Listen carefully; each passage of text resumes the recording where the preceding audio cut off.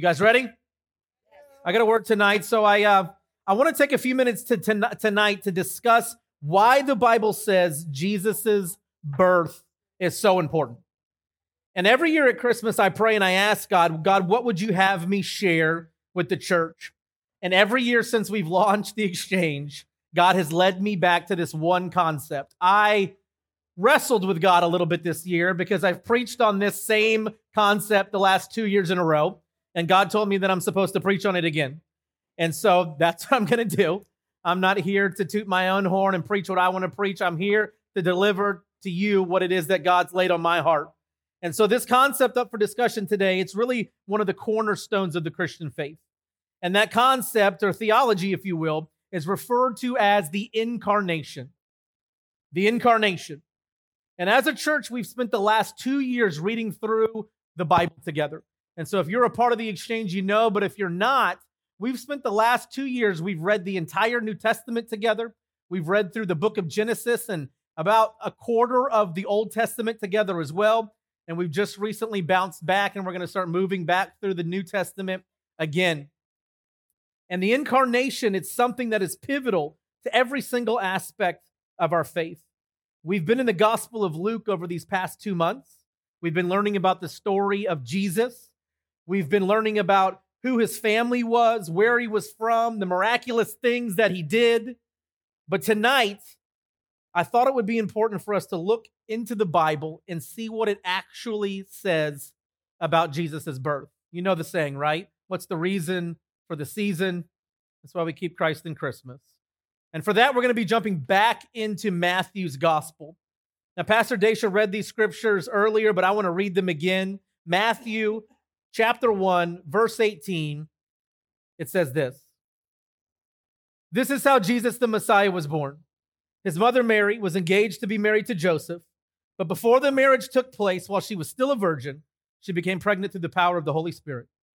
Joseph, to whom she was engaged, was a righteous man, and he did not want to disgrace her publicly, so he decided to break the engagement quietly. As he considered this, an angel of the Lord appeared to him and said, Joseph, son of David, do not be afraid to take Mary as your wife, for the child within her was conceived by the Holy Spirit, and she will have a son, and you are to name him Jesus, for he will save his people from their sins. All of this occurred to fulfill the Lord's message through his prophet. Look, the virgin will conceive a child. She will give birth to a son, and they will call him Emmanuel, which means God is with us.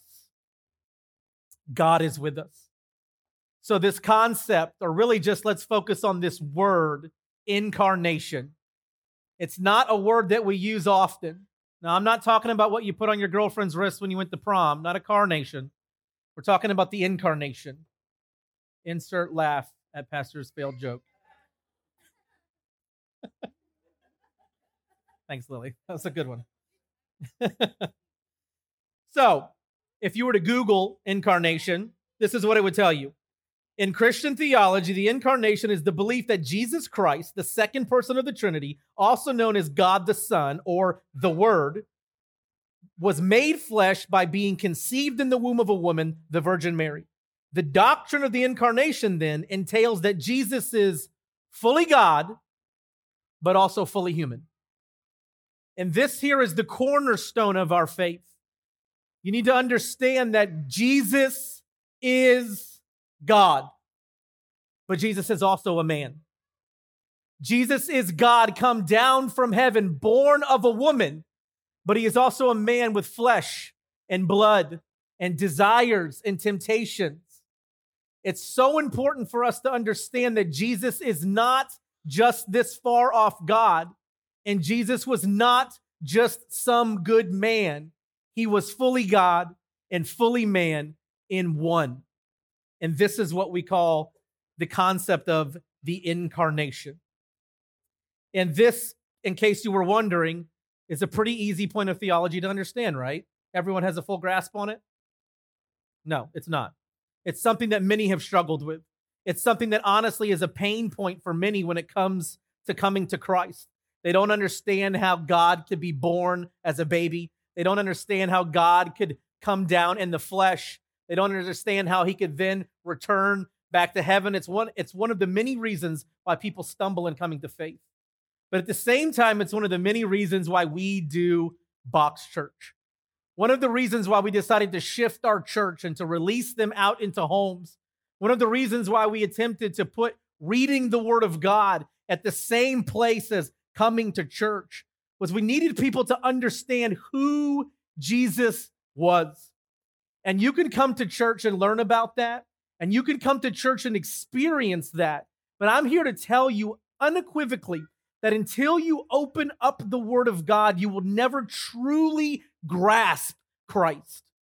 Until you invite the Word of God into your life, until you fill the well of your heart with the will of God, you will not truly understand who Jesus is. He is the Word made manifest. He is the Word come down from heaven. He is God in the flesh, and He is the living Word of God. I tell our team all the time that the Bible is the only book in existence that you can read while the author is present. And if you are a believer and you've given your life to Christ, when you open up the Bible and say, Christ, reveal yourself to me, the Holy Spirit inside of you will lead you into revelation in the Word of God. You know why many of us don't understand Christ? And why many of us don't understand church? And why many of us don't understand sacrifice and suffering for the Lord's sake? It's because many of us have come to church. Many of us were raised in faith, but not very many of us have actually come to the Word of God, come to the Bible in faith, and said, Christ, reveal yourself to me. And this is the concept of the incarnation that I want to discuss with you tonight. So my hope is just to briefly present to you a different perspective. And the simplest way that I can explain the incarnation is that Jesus is the way that God became flesh. So watch this, John 1:1. In the beginning was the Word, and the Word was with God, and the Word was God. The Word became flesh and made His dwelling among us. We have seen His glory, the glory of the one and only Son, who came from the Father, full of grace and truth.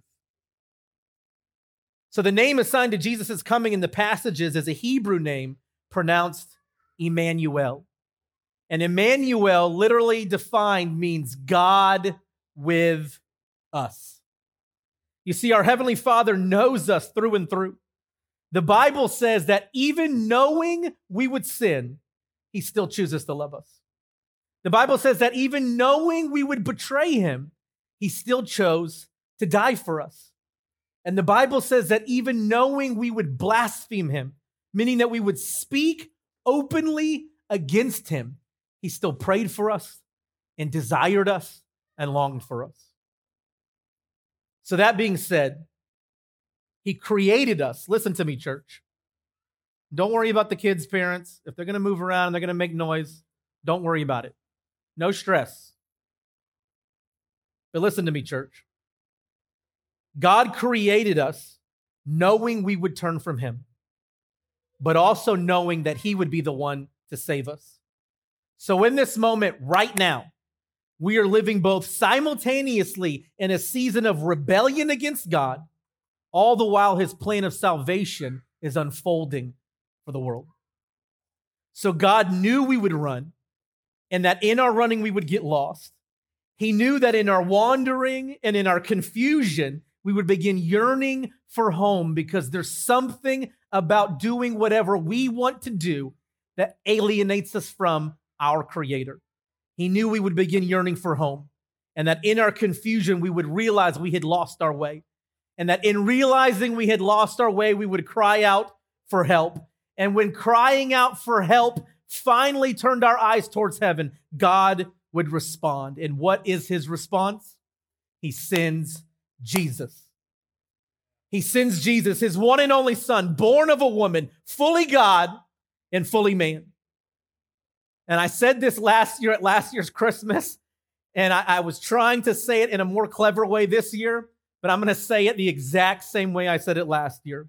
If we were somehow to be privileged enough to be witnesses in heaven before the dawn of time, before existence existed, if we were somehow privy to what the Father would have said to the Son as he was getting ready to send him down into a fallen world, I believe it would have sounded something like this. What is your mission, Jesus? I will go and I will bring them life and life to the full, Father. Who are you going for, Jesus? I'm not going for the righteous, but for the sinners. I'm not going for the healthy, Father. I'm going for the sick. Well, why are you going, Jesus? And he would say, the sheep are lost, Father. They need a shepherd. And I am the good shepherd, and I will lay down my life for the flock. I must show them your love, Father. We cannot just shout it from heaven. We have to show it to them while they're here on earth. Listen to me, church.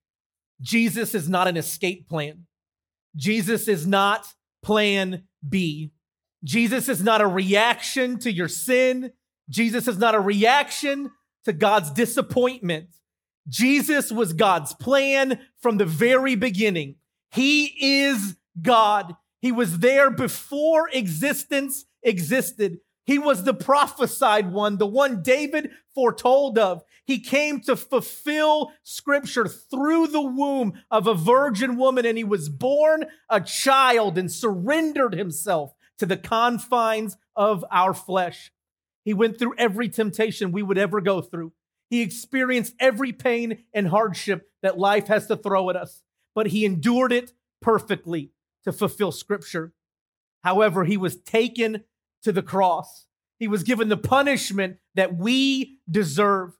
He was beaten and brutalized and then nailed to that cross and left to die. He then died, was taken down, placed in the grave. But guess what, church? He did not stay there. 3 days later, by the power of the Holy Spirit, he was raised back to life. He appeared to many, many witnesses to give them instructions on what was to come. He ascended to heaven, and he stands now in the flesh at the right hand of the Father. And that is what we celebrate today, is that he advocates on our behalf. Jesus was God's plan from the very beginning. You didn't disappoint God, because disappointing him means that you would have somehow surprised him. He knew you would sin. He knew you would fail. He knew you would turn from him, and yet he died for you anyhow.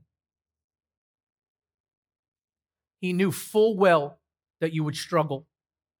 He knew full well that you would not fully understand. But he also knew that if you would just turn your eyes towards heaven and cry out to him, that he would come to you. Because he is Emmanuel, God with us. He is not some far-off God. He is not some God who left his creation to their own demise. He is Emmanuel. He is here. And the Bible says that when 2 or 3 gather in his name, he is with you. So guess what that means, church? Emmanuel, God with us, is in this room tonight, and I pray that God is glorified in every single thing that we've done in this room. Amen.